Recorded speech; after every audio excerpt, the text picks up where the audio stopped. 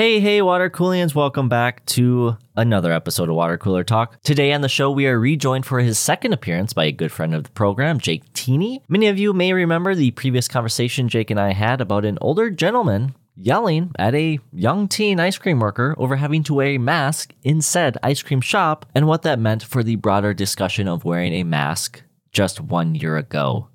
Remember those times? Remember those discussions? But in this conversation, we kind of continue on that similar path and talk about the recent hullabaloo about the COVID-19 lab leak theory and how it has pretty much restirred the pot on the idea of misinformation, puncturing the current zeitgeist, and the importance of realizing how we discuss topics, movements, etc., and the specific words and phrases we often use to discuss them. You know, I even catch myself, to be completely honest, saying things that could be said in much better ways very, very often. Even in this episode, while I was editing, I found myself realizing I was being a hypocrite to exactly what I just said. Words are so important to how the world understands us at a deeper level and how we see others at a deeper level.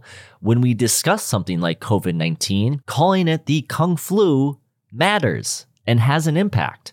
How many of you know that Wuhan is actually a major metropolitan city similar to Jake's town of Chicago and not some poor village in the backwoods of China? Understanding truth matters, but also being able to think critically about what truth is and who's sharing that truth matters. And as we've come to understand, hopefully in the past year of just this avalanche of information, there exist many truths. And if you have a legitimate truth to stand on, it's important that you're heard. But with saying that, it's also important to understand that you can be wrong. You're allowed to be wrong in this world. I want to say that again. You're allowed to be wrong in this world. Somebody who is able to admit when they're wrong adds more than somebody who always needs to be right. How we understand the greater implications of the information given to us is not an easy task. This is not easy. As I incorrectly say, or at least incorrectly phrase in this episode, is that everyone is dumb. That's not necessarily true, but instead, as individuals, we each have different levels of how we understand information. And the recent conversation about the origins of COVID-19 has highlighted those differences and brought forth what I believe to be a very important discussion on how we perceive that information. Where do we get it from? Do we trust that source? Why do we trust that source? All of these things are among a myriad of questions that we should both consciously and subconsciously be asking ourselves. And so it becomes more about finding the balance of asking those questions, but also, as Jake mentions in our upcoming conversation, not giving a platform to questions that have already been answered or don't need answers. We have empirical truth by large swaths of trusting sources that the world is indeed not flat. So there's no reason to give a platform or a megaphone to somebody who believes the opposite. And so that pertains to the question I want to leave with you today, which, if you want, you can answer, and I would love it if you did answer. You can answer by commenting on the official episode post for Jake's second episode on our Instagram, at WaterCoolerTalkPod. Where do you receive your news? And what factors play into that source being trustworthy to you? And then as we move our conversation away from COVID-19 and into data collection, Jake and I share our thoughts on a recently filed and approved patent by Spotify to use our emotions for musical gain. So without further ado, ladies and gentlemen, this is Water Cooler Talk episode 65 titled Privacy Paradox with Jake Teeney. Enjoy. This is the story of a podcast that takes weird news from across the world. And while many of these stories may seem fake, they're absolutely not, because they're real. Well, Jake, are you ready to jump right back into Water Cooler Talk? Let's get at it. Round two. Round two. This is from Reason Magazine, Coronavirus, June 4th, 2021. The media's lab leak debacle shows why banning, quote, misinformation is a terrible idea. Facebook made a quiet but dramatic reversal last week. It no longer forbids or bans its users from touting the theory that COVID-19 came from a laboratory. The reversal states, in light of ongoing investigations into the origin of COVID-19 and in consultation with public health experts, we will no longer remove the claim that COVID-19 is man-made. The change came in the midst of a heated debate about how to respond to the perception that social media is amplifying the spread of false information. For the last several years, journalists and politicians have pushed to police so-called misinformation through various means. Major news organizations have hired mis- or disinformation reporters. Senator Elizabeth Warren and House Speaker Nancy Pelosi have urged social media sites to prohibit speech deemed wrong or dangerous. And more recently, various groups have asked President Biden to establish a federal initiative to combat online misinformation. But Facebook's recent concession that the lab leak theory, which was once viewed as demonstrably false and any line of questioning deemed inappropriate, is possibly true, should put to rest the idea that banning or regulating misinformation should be a chief public policy goal. It's one thing to discuss, debate, and correct wrong ideas, and both tech companies and media have a role to play in fostering healthy public dialogue, but Facebook's recent obsession with rendering unstable anything that clashes with its preferred narrative is the height of hubris. In recent weeks, the lab leak theory, the idea that COVID-19 inadvertently escaped from a laboratory, possibly the Wuhan Institute of Virology, has gained public support among experts. The former director of the CDC under President Trump, Robert Redfield, said that he has cause to believe the theory. And pandemic darling Anthony Fauci has mentioned keeping a, quote, open mind, but reiterated that it was, quote, more likely that the virus first spread from an animal to a person, that zoonotic transfer. To be clear, while some circumstantial evidence may support the lab leak theory, there is still no scientific consensus on whether COVID-19 emerged from a research facility, a wet market, an exotic animal farm, or somewhere else. I know for a time they were talking about it being frozen fish sticks from another country. The Chinese government has stymied efforts to investigate the origins of the disease, and it's possible the world may never know the full truth. But many lab leak foes have not merely called the theory unproven. They had lobbied for the theory's supporters to be effectively silenced. They asserted that anyone discussing it was a conspiracy theorist or even a racist. Indeed, some are still discouraging this conversation. Yet, it's clear that a certain segment of lab leak critics believed two things. One, that the theory would fan the flames of racism, and two, that for that reason, it should be proactively censored.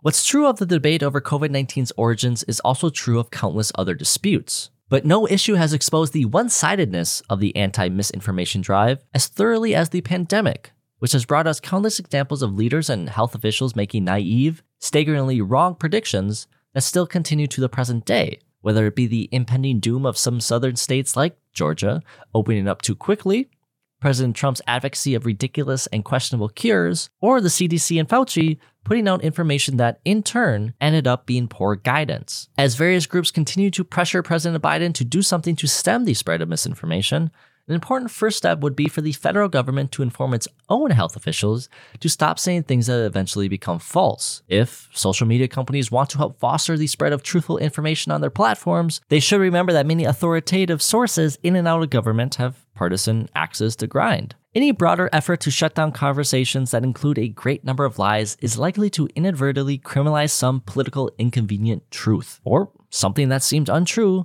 but in the end, is later proved prescient, lab leak or not. So, Jake, it seems like in the news, there's so much information being presented to us, and it's sometimes very hard to really understand if this information is true or not. We go to these sources that we trust. You know, this is something I've talked about on the show for a very long time. We've even updated our corrections to play into that thought. And I don't know, it's so tough when you have something like COVID-19, which we still don't have very conclusive evidence of where it came from. So we can't clearly say, all right, it came from zoonotic transfer, as Dr. Fauci believes, or it came from this lab leak theory. But I've always been in the camp, and this is something I talked about in a recent episode with Daniel Persilides, that if you have the option to question something, that ability should never be blocked. And do I believe in the lab leak theory? Do I believe it's true? Do I believe it's not true? I don't know yet. Do I believe it could come from animal transfer? Do I believe it came from a wet market? I don't know. There's not enough information for me to make a conclusive decision on that. But I always believe that we should always have the option to question that why. And it seems like more and more as a society, we kind of pick this one narrative and we say, all right, we're going with this narrative. And if you don't agree with that narrative, you're kind of on the outside. Yeah, no, I think that's definitely the way we see these trends in society going. And I think you're right. It is always good to have an open mind, be skeptical, especially about things that feel good to you. Like when you read a news story and you're like, oh yeah, that has to be right. That should be your first sign. Like, hey, maybe I should look into this a little bit more. Mm-hmm. But at the same time, you also have to balance that with giving like a soapbox to ideas or beliefs that shouldn't be questioned. If we're talking about climate change and, there's all this evidence that shows it, but you could say, hey, well, why can't we question that evidence? It's like, okay, yeah, that's what science does. We question the evidence, find proof. But as soon as you bring that questioning to a main stage news source like Fox News or CNN or some of these places, it's no longer just questioning. You're giving it kind of some legitimacy. And so there's a balance, I think, between trying to question things to make sure we are getting at the truth, but without questioning them in a way that's going to give this alternative, oftentimes crazy perspective, some breeding ground. I definitely agree with that. You have to be careful of fanning those flames because, yeah, a flat earther or a climate change denier can say, well, look, I have information and data that backs me up. And then if I can get onto one of these platforms that has a built-in audience, that has that audience that trusts that source, then you can kind of push this narrative that, we can easily prove is not true. That's when it comes to this idea of misinformation. I kind of want to ask you your thoughts on this, but like, how do we really improve that control of misinformation? Because we could have something, like the lab leak theory that hasn't been proven to be false. It hasn't been proven to be true. But a year ago, everyone was saying, if you believe in this thing, you're a racist or you're a conspiracy theorist. And now a year later, there's some evidence, there's not a ton of evidence, but there's some evidence that, oh, this could have been true. When the lab leak theory was first proposed, I was like, oh, that has to be crazy because it fit within my schema of what a conspiracy theory begins with, this like outside force, it has unnatural control. And then as we started to get more evidence and hear about it, it's like, okay, well, maybe I should temper my initial kind of rejection of the information and look at it a little more closely. So that was kind of a little bit of a learning curve for me. But I think, to your broader point about misinformation, it's difficult because oftentimes misinformation isn't misinformation at the time it comes out. Like when it comes out, it's like our best thoughts and understandings of this, and then later on we get information that says, well, no, actually that initial claim was false. And so then all of a sudden it becomes misinformation. It's difficult to at first even discern what constitutes misinformation, especially in quickly evolving, ongoing world events like COVID-19 when stuff was first coming out. And I think it is important to draw a distinction between misinformation, where it's people inadvertently spreading false information, and disinformation, where people are intentionally spreading false information to either cause harm or push an agenda. And, I think part of the issue here is that we have this new term like fake news that kind of lumps them both together. When really misinformation is bad, but oftentimes it comes from a place of goodness. Like people are trying to prevent harm. They're trying to do some kind of good. It just, the information they're peddling is not actually based in reality. Mm-hmm. Well, yeah, and I think that's what we saw a lot of at the very beginning of the pandemic with the CDC and Anthony Fauci and the mask debate on, what we talked about in the last episode. Should you wear a mask? Should you not wear a mask? At the very beginning, we didn't have enough masks. So Fauci was like, don't wear masks because we need them for our doctors and nurses. And then when we ramped up that production, we were like, all right, now wear a mask. It wasn't that he was, specifically putting out this information to confuse people, but it's like at that time, like you said, that was the correct information we had. And now a year later, we have 20/20 vision and can see, oh yeah, that was not the correct move. But at that time, that was the best move. And I've never lived through a pandemic like this. You've never lived through a pandemic like this, unless you're a time traveler and you were around during the last one 100 years ago. But we're all learning how to do this in the moment. And, that's one of the things we can look at for the 2020 election cycle. I very much believe if Donald Trump would have handled the pandemic response a little different, that he would still be president. But we can also look at that, a few months later since that election and say, we know that information.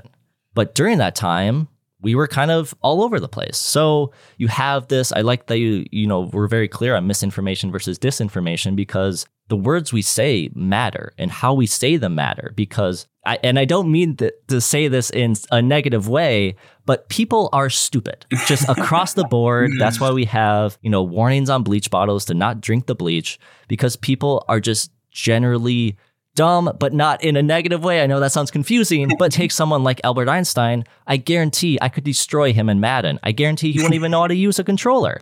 Does that mean he's quote unquote stupid? No, but in a certain aspect of intelligence, he's not as smart as someone else. And so when we come to the government, and I'm not a fan of huge governments, but I understand the government's role in society.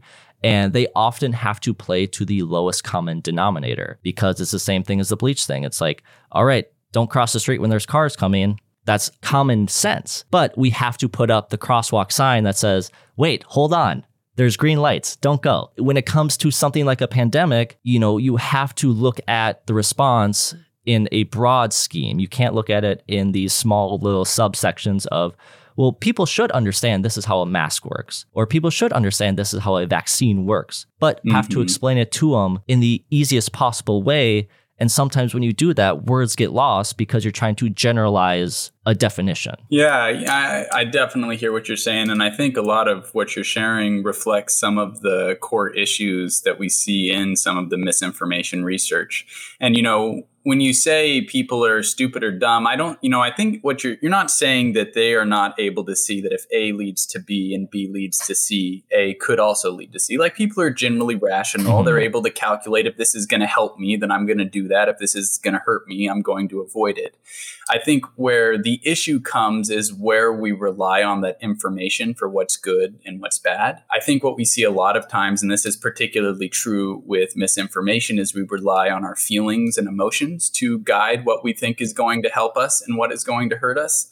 And unfortunately, our emotions are not always great reflections of reality. And so that's what often we find the issue or primary issue with correcting misinformation, because misinformation is super hard to undo once it's out there. There's so many terms in psychology defining this like continued influence of misinformation. And a large part of it rests on this idea is you're given a piece of information, and that kind of completes a causal chain of knowledge. You're like, well, X causes Y because of Z. And then I say, well, no, actually Z's wrong. Z's not correct. That was misinformation. Well, now you've got this knowledge gap between X and Y. Well, how does X get to Y? And that feels uncomfortable. People don't like that feeling of uncertainty about this. And so they continue to rely on the misinformation because it makes them feel better. It makes that knowledge feel better. It makes their understanding feel better. And so when people are acting dumb, you gave the example of the crosswalk. It's not that they don't recognize that a car could hit them and kill them, but they feel that it's not going to. They feel that they're going to be fine. What a big part of the issue in trying to correct misinformation then is, again, trying to address those feelings associated with the misinformation. So if you believe something that's incorrect, well, how can I give you another explanation that fits that knowledge gap of yours? And all of a sudden, okay, I feel like I understand things again. Because if you can't, fix that feeling, then people aren't going to respond very well. Well, yeah, I know in our last conversation, you talked about these self-defining attitudes. People will sometimes take these opinions and that defines them. And so if that opinion is surrounded in misinformation, then they become very attached to this misinformation and they're willing to die on that hill regardless of the information that you share with them. Yeah, exactly. I mean, there's a very classic study in social psychology looking at capital punishment and whether or not it helps deter crime or whether it helps crime. And the researchers weren't interested in that so much as they were interested in how people evaluated the evidence, either saying that it helps deter crime or it doesn't have any effect. And essentially what they find is if you already believed that capital punishment does help, then information saying that it doesn't help, you're like, oh no, that's ludicrous. Their methods were bad. They didn't do this study very well. And then you get the reverse if you think, capital punishment isn't helpful. We're going to support the misinformation that already aligns with our beliefs. So that's like another complicating factor in fixing misinformation. It's like step one, you've got to give them another explanation because they don't like that knowledge gap. But then step 2, that explanation, they have to be able to believe it and it sounds reasonable. And then 3, it's like, well, it also has to kind of align with their beliefs or ideology or their self-defining. Mm-hmm. Otherwise, they're just going to reject it in favor of the thing that makes them feel good, makes them feel like they understand the world. So you kind of have to really walk people through the steps to get to a point, but also how do you, and maybe this is just a general question, but how do you stay safe in knowing that your information is correct? Because you could try to walk someone along this line of, all right, I see your point. This is what the information says. This is what I believe the information means. Let me try to get you to this point. But in the end, a year later, that information is different. Mm-hmm. Yeah, I mean, source credibility is taking on a whole new role in kind of this information ecology we live in. It's like you hear a fact and you're like, well, where did you hear it from? Mm-hmm. Was it Fox News? Well, I don't believe it. Was it CNN? Oh, it's fake news, And so we have to use these heuristics. There's a quote I like, a wealth of information causes a poverty of attention. That quote is attributed to economist Herbert A. Simon. And so we've got this huge amount of information out there accessible on the internet. And so we can't spend all this time kind of digging through it to look what's right, what's wrong. And so we just use little cues. And, if we really want to fight misinformation, it's not going to happen in correcting the information. It's going to happen before that misinformation ever gets seeded in their head. Mm-hmm. Kind of like health is an analogy. It's a lot better to do preventative care. Saves a lot more money than it is to try and treat the symptoms or the disease once it already emerges. And so, Yeah. And this is something we talked about in our emails mm-hmm. post episode last time is corrections. Mm-hmm. And does corrections even matter after the post? And, now I'm doing corrections in the second because I want, as soon as that information goes out there, if it's incorrect or if it's misinformed, I want to correct it because who's really going to listen to the end of an episode and say, oh, I'll change my opinion on that. Mm-hmm. Because when we hear information, we immediately make an opinion about something. Exactly. That's, I think, just how humans work. And when we are presented with a change in that information that we've already made an opinion on, we're less likely to really change our mind unless it's coming from a very credible source that we trust that is more credible than the original source. Yeah, and even then, sometimes that's not enough. Like in the classic research on misinformation, what they generally do is they give participants a scenario that describes a warehouse fire. And they're trying to figure out where this warehouse fire came from. And early on in the scenario, when you're reading through it, you learn, there were some oil barrels left in this one room that caused the fire. By the very end of the story, the police, who you'd think is a very objective third-party source, comes in and says, actually, it turns out there were no oil drums in that room. So that could not have been the source of the fire. You give people a slight time delay. You come back and ask them later, hey, how did the fire start? Everybody says the oil drums in the room. So even if you do have a very credible supportive source, that first information just gets kind of a cognitive advantage in being placed in your head. Yes. And unless you can, again, give them these other explanations that are believable, that they like, that, make sense, they're going to stick with that initial misinformation. I was just reading about this thing when it came to the Watergate scandal with Nixon. And I can't remember the guy's name, but he was nicknamed like the human tape recorder. The man's name was John Dean, who was a White House counsel to Nixon.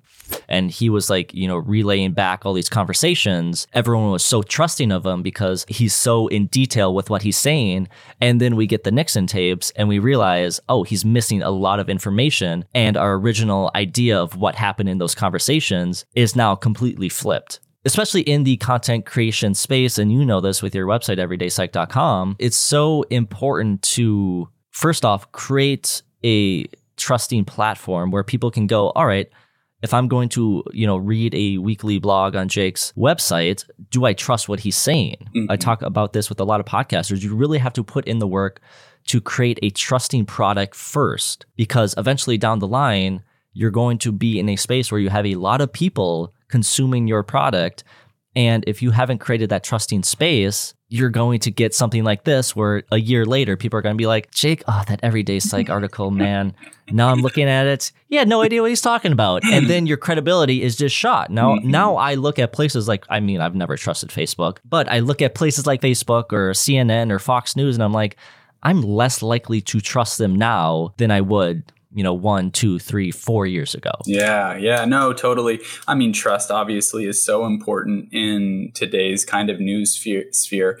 And there's some really interesting research. There's this guy named Stefan Ludanowski talking about, okay, so what can we do to stop misinformation? Like, how can we get people to trust the right information to begin with? And, as he's shown, like, you got to do it before the misinformation gets planted. Otherwise, it's just going to stick there. Some of the ways that he has suggested to kind of like signal trust to people are some actually really clever ideas, I think, for like social media sites like Facebook. So you see an article, right, and you say it has 4,000 likes. And you think, oh, man, that's got to be a really popular article. Mm-hmm. Well, what it's doing is we take those 4,000 likes and think of them just as the 4,000, not as probably the 1 million people who saw the article, and only 4,000 of that 1 million actually liked it. Well, now when I see that, I'm like, well, I don't know if I trust that article, if only like such a small percentage. And so there's certain little kind of like cues we can give people online. So who's sharing this article? Is this being shared by all, your trashy high school friends? Or is this being shared by, your well thought and, informative high school friends? And these are other cues that might make us trust more, because like you said, just using the name brand of being like a major news source doesn't cut it anymore. Mm-hmm. And so we need to figure out other ways that we can signal trust in good articles to people, and similarly make bad articles harder to share in these things. Well, I think it's also important to remember that, we're all humans here and nobody's really perfect. And this is episode 66. This is actually episode 65 of my podcast. Then, I put out a ton of information and a ton of opinions, and not all of those opinions are correct. Maybe I look back at our conversation from a year ago and I said something that's not true anymore. But I think that's also very important to remember as a consumer of information, is that people are not perfect, but you also have a responsibility to, not hold people to a perfect standard, but to help the process of being informed. It's more of a collective unit rather than just trusting CNN or Fox News to be correct. Hold them accountable. Hold me accountable. Hold you accountable. Mm-hmm. And I think it's this collective effort to really fight misinformation rather than just say, well, CNN needs to be more, or CNN, I think it mentioned, needs to hire more disinformation or misinformation reporters, or we need this committee to really tackle these things. This is a collective effort that we need to put in as humans to fight this growing, it seems like, pandemic. I don't want to use that word, but growing pandemic of misinformation. Mm-hmm. It's challenging, though, when we put the onus, however you pronounce that word, on the consumer or the individual, because these systems like Facebook or these major news organizations have so many more resources and so much more influence at their disposal. It's kind of like when people are like, well, you need to recycle to save the planet. Well, it's like, hey, about 100 corporations account for 90% of all pollution on this planet, or, something insane like that. I think it's 70%. 70%, yeah, something like that. And so, these organizations also need to do a better job of not kind of playing into people's worst angels. Or, YouTube knows that arousing content, agitating content is going to be shared more than kind of calming stuff. So they're going to feed you that kind of information. This is another issue with, there was a really cool study in 2018 looking at just how information spreads across Twitter and these different social media sites. And what they found robust evidence for is lies spread way faster than truths. And often it's because lies make you angry. They make you anxious. They make you agitated, all these kind of high arousal feelings. Whereas like true stories either make you sad or make you feel kind of content or make you feel kind of at rest. And those it takes forever for them to try to catch up. So once misinformation gets out there, the truth is already 3 laps behind and running slower. And so it makes it even more difficult, which, again, this is why we need some of these bigger organizations to take the step forward and help us be better. Mm-hmm. Well, I would like to welcome back to the show for his second appearance, Jake Tini. Jake, welcome back to another episode of Water Cooler Talk. Yeah, it's my pleasure. I was excited when I got the email. It was a fun chat last time, and it's proven so far to be a fun chat this time. It'll be even funner moving forward. So we got some good conversation left to go. In the last conversation we discussed the reasoning behind being creative, and you guys have some creative stories on your website. But a year later, as a creative yourself, how have you felt about your creation process through this last year?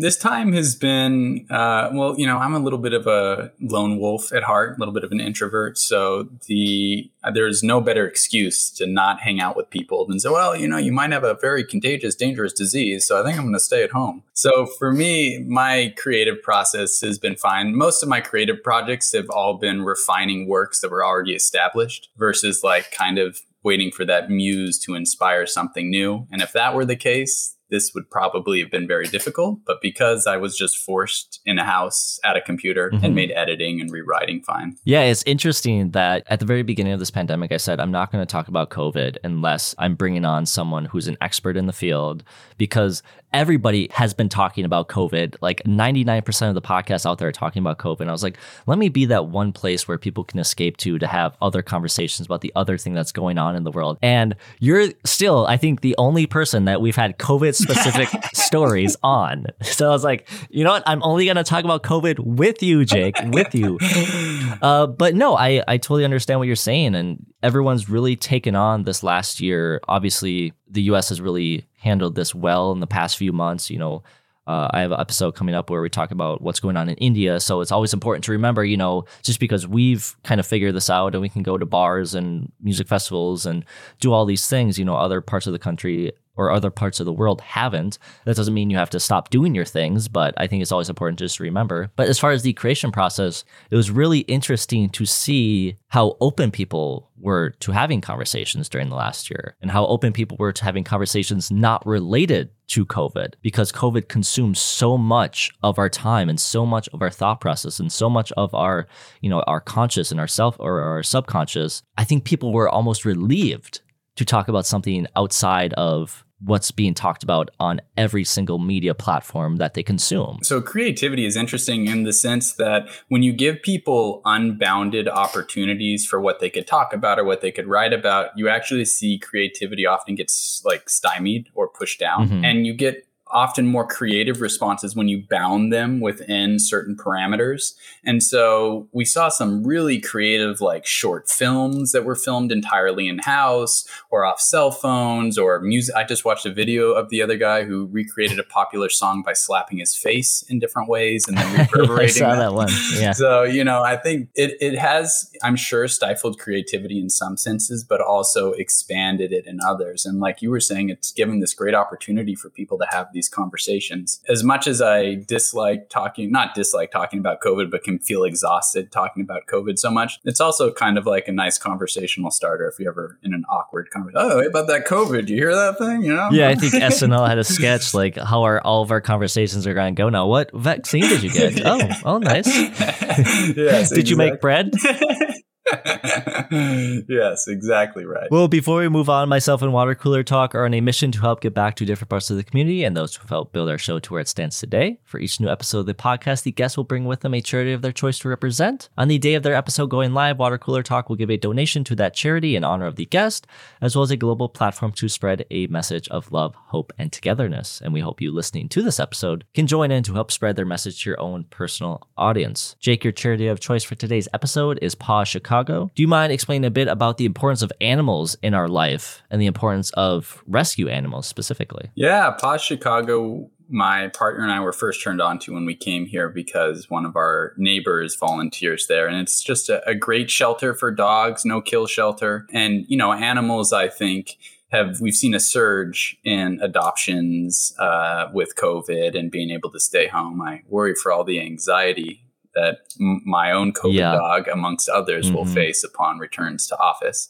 But they often, they provide not only a sense of warmth and companionship, but also, I think, serve to help expand our sense of empathy and who gets included, and living a plant-based diet now for almost a year. Well, congratulations on that. Yes, thank you. Not that dog was ever an option before that, but just being connected with animals, I think helps to just reaffirm our own perspective and give us caring for those who maybe can't control or take care of themselves in the way we can. That's always something that, as someone who has spent a lot of times with dogs and worked with dogs and training dogs and dog sat and dog walked and did every dog thing you could think of, I've always found that if you really need to know how good a person is, find out who they are around animals. I don't need someone to own a dog or own a cat or own a lizard or own a bird. Maybe not own a bird. I don't know. Sorry, Harriet. She was a previous guest who had a parrot. But how people act around animals says so much about them, and how people act when alone around animals says so much about them. And I think it's important to always promote good places that are helping, specifically in this case, dogs and rescue dogs find good homes that can really help add something to someone's life. Yeah, I completely agree. All right, Jake, are you ready to jump into our final news story of the episode? Yeah, let's chat. This is from HypeBot Music Business, February 10th, 2021. Spotify patents tech to monitor speech, infer emotion. So just a disclaimer before we get into this conversation, as mentioned in a previous episode with Empress, Water Cooler Talk has had a relationship with Spotify. However, as you know, I speak freely. I'm able to do that and without any bias about the platform. So no blind biases there. In the doesn't seem creepy at all department, streaming's current king, Spotify, received approval for a patent detailing the use of microphones to determine listeners' personality traits. Many people believe big tech companies are already spying on their users' behavior to create smarter algorithms that help serve better targeted ads. Have you ever opened Instagram or Facebook and saw an advertisement for something you recently discussed in conversation? While the claim has yet to be officially proven, some companies like Facebook, Amazon, and Google have stated that their devices do listen for certain words. But it has become eerie to see how well the algorithms currently in use understand your wants and needs. Based on Spotify's latest patent approval, it's not hard to see the connection. The patent, entitled Identification of Taste Attributes from an Audio Signal, details how Spotify could use microphones and its attached technology to get even deeper into its users' heads by using speech recognition to determine the user's, quote, emotional state, gender, age, or accent. The proposed tech would use its inferences about users to make listening recommendations. If it thinks you're angry, it may suggest Olivia Rodrigo's latest album, Sour. Or if you just got dumped, maybe some Olivia Rodrigo will soothe and empower your broken heart. It's a good album. I don't know if you've listened to it yet, Jake. The company also intends to throw in environmental sounds to the mix, like vehicles on a street, other people talking, birds chirping, printers printing, and so on, allowing for context-based recommendations. For example, if the algorithm believes you're in Los Angeles, it will recommend songs and artists that people visiting the West Coast typically enjoy.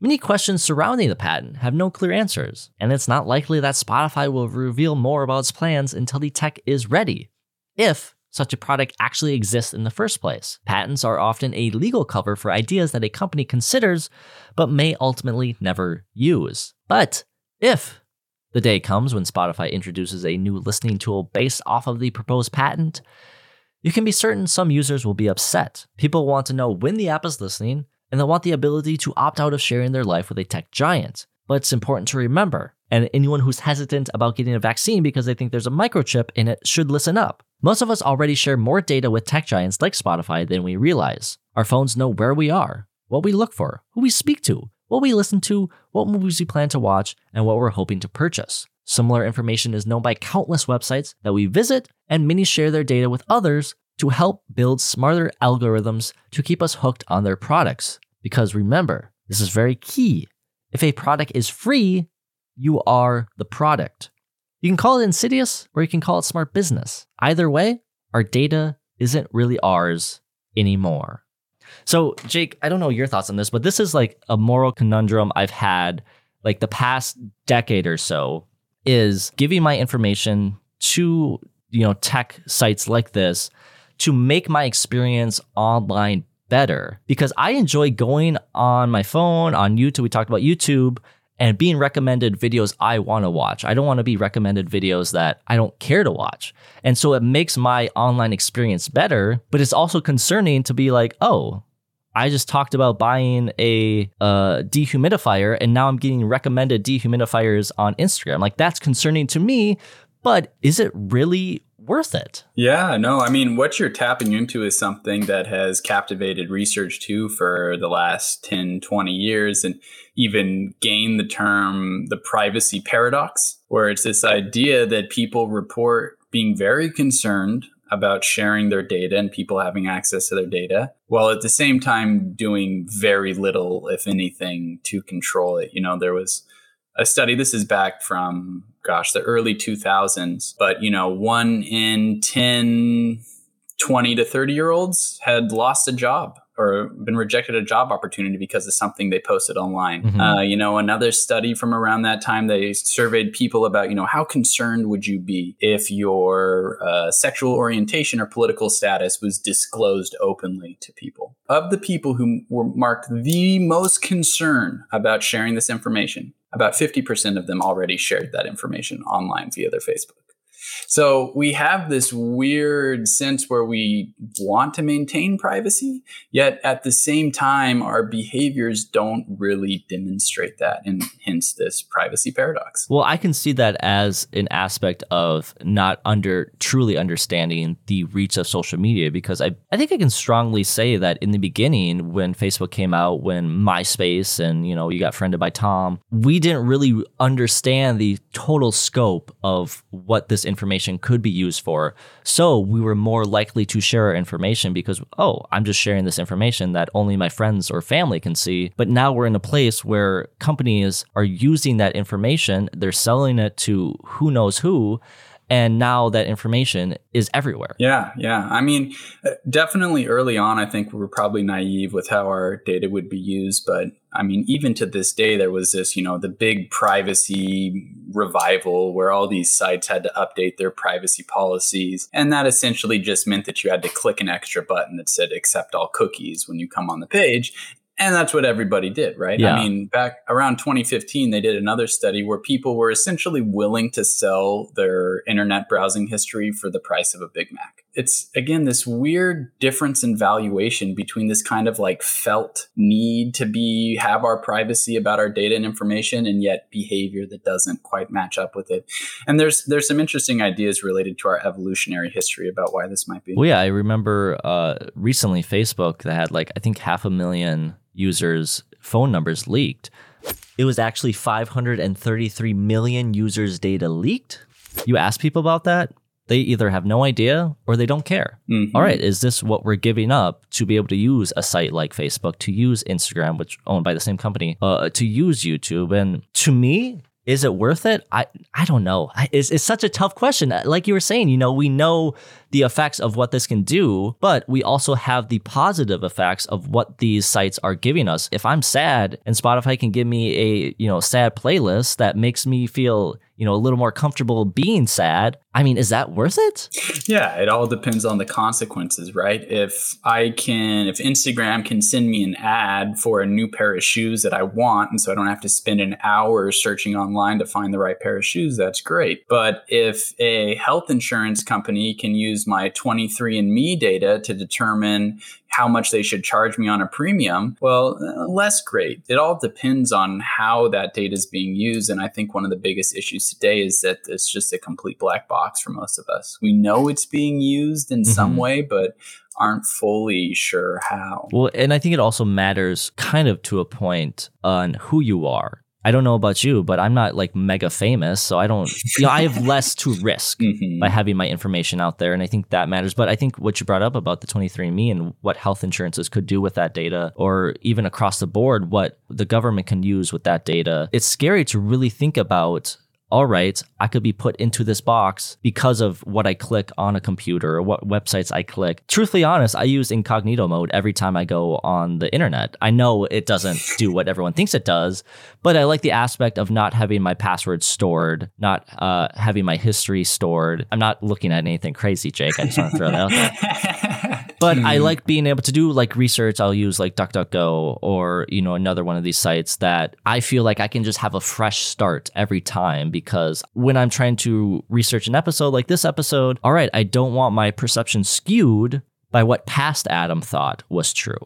Yeah, that's an interesting perspective, and I think, again, just relates to how that data is being used. If it's going to be feeding you a specific narrative, then obviously people who are high in truth seeking aren't going to want that. But I mean, Google already will shape your recommendation based on whether you type "are vaccines good" or "are vaccines bad." irrespective of your personal history, there's going to be some built-in biases into the search engine. Now it's just kind of a matter of figuring out, okay, well, Apple, I think, is a really interesting case study where they've really been pushing privacy recently. It doesn't come with a ton of benefits for them. I was chatting with the next VP of marketing there who was part of this privacy pushing. Is like, for us, it really wasn't about monetization. It was about what is good for our consumers. If I were a consumer of my phone, what would I want? It just comes down to how you want your data used. And we just need better transparency in how it's being used, because people tend to feel a little more comfortable with their data being used for recommendations for purchases or products they might want, less so to get kind of what you were talking about, maybe political information or research information.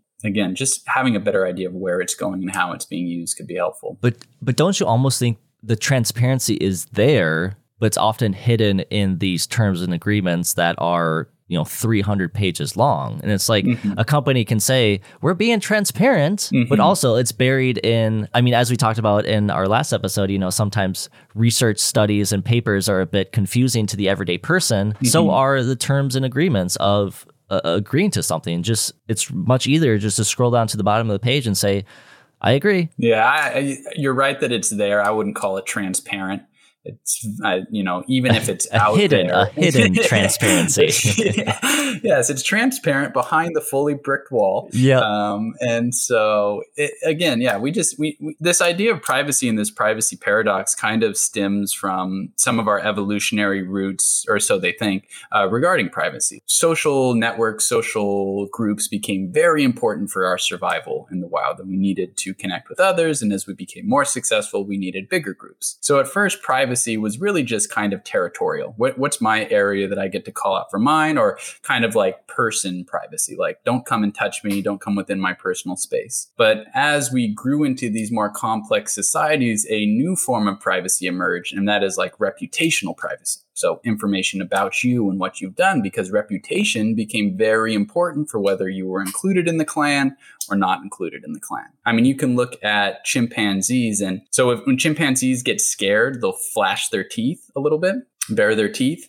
But chimpanzees are a very kind of hierarchical dominance society that they live within. And so rather than reveal male chimp, rather than reveal that he was scared, he'll actually turn his back to shield the fact that his teeth are bared, and will wait until his lips have come down to reface the person. So that's kind of a very rudimentary level of this kind of reputational privacy. And that's what we were working with back in those evolutionary days.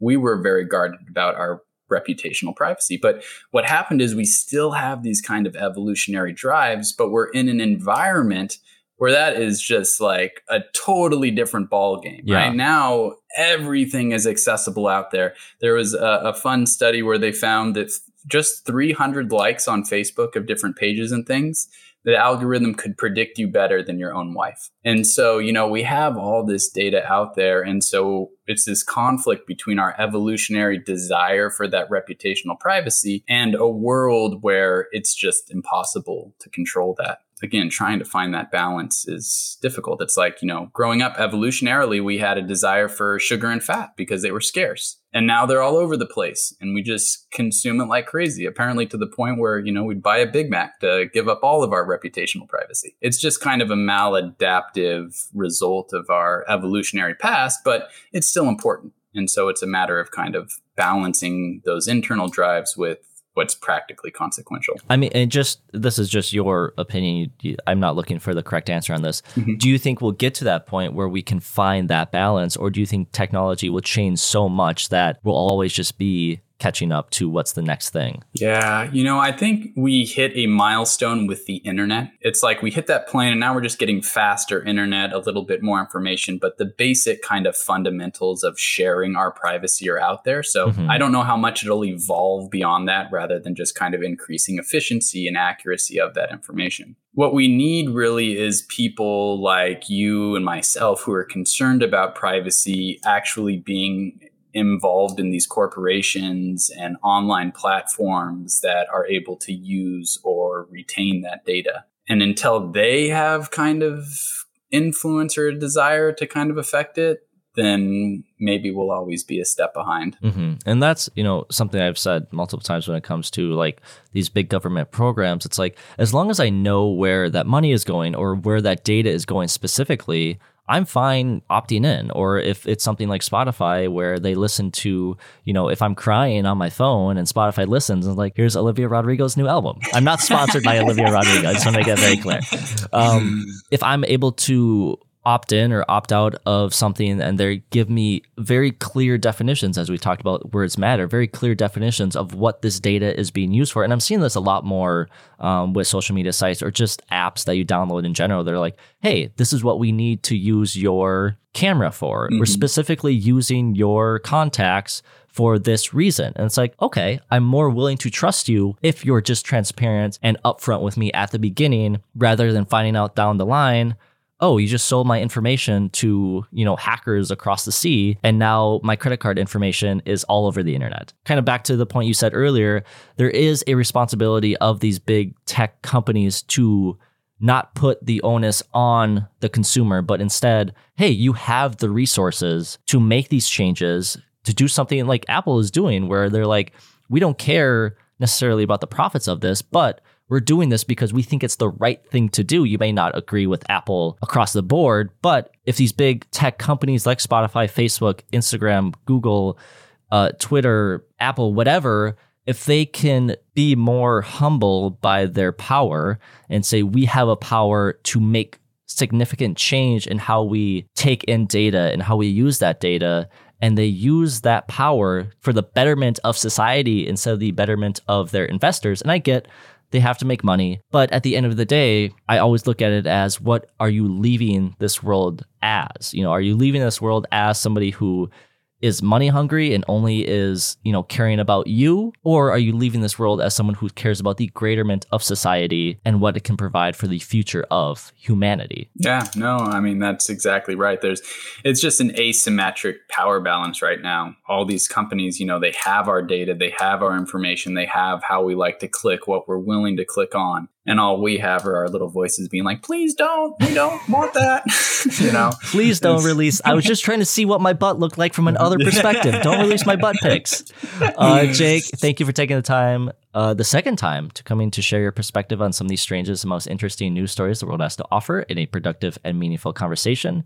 Listeners, if you'd like to connect with Jake, you can do so by supporting his website, everydaypsych.com, and reading his weekly blog.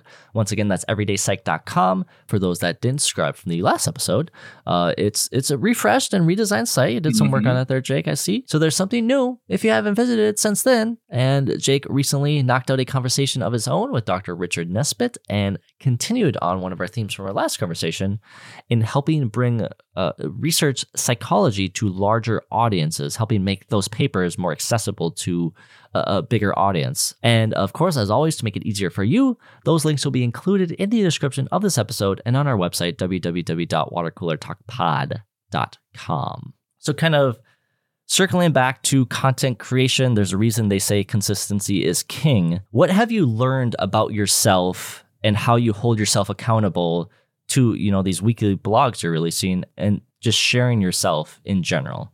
Yeah. Well, one thing I learned is I'm less consistent than I was originally and have broadcast myself. So that needs an update. But what really drives me is kind of the abilities of research and psychology to help people's life. And just as you mentioned earlier, the lack of transparency in finding those answers. Mm-hmm. And so kind of that other oriented motivation has really driven my consistency, or lately a little lack of consistency. But yeah, just that there's a lot of cool stuff out there. And I think people's lives, like you said, trying to make the greater or betterment of the world. This is one way at least I could do it. Yeah, well, I appreciate that. All right. As always, thank you to all my listeners for listening to another episode of Water Cooler Talk, the only such podcast on the internet, hosted by myself and guest hosted today by Jake, where we take the strangest and most interesting real-life news stories from around the world and, well, just trying to have a good old conversation about some of the ideas discussed in those bizarre news stories on a consistent schedule. All right, Jake, we are to my favorite part of the show. You've been here before. You know what it's all about. I'm going to hand off the show to you. Jake, the floor is yours to close out this episode of Water Cooler Talk? Well, first off, thank you everyone who's listening. If you want to hear more, you can definitely go to everydaypsych.com. But I think what the primary takeaway from today is don't stop questioning. Even your most hardest, firmest beliefs, there's always a chance that, doing a quick Google search, even if it's not to find a contradictory opinion, but just to kind of reaffirm why you believe what you believe, can be valuable. And don't trust anything that feels too right. It's usually That's a bad good. sign. That's good advice in research, in dating, in personal, just whatever. Always question if it feels too good. Jake, once again, it's always a pleasure to have you on the show. Hopefully we can have you on the show in less than a year's time. So maybe it'll be another COVID story we can cover. I'm sure we could figure something out. No, well, next episode, it'll be totally different. People won't expect the topics we're about to discuss on the next episode, but it's always a pleasure. It's so fun to be able to talk with you and have these amazing conversations. I always look forward to it. So I appreciate you wanting to come back first off, and then being here for this episode today. Yeah, well, thank you, Adam. It's always a pleasure. Until next time, listeners, peace. This is the story of a podcast that takes weird news from across the world. And while many of these stories may seem fake, they're absolutely not, because they're real.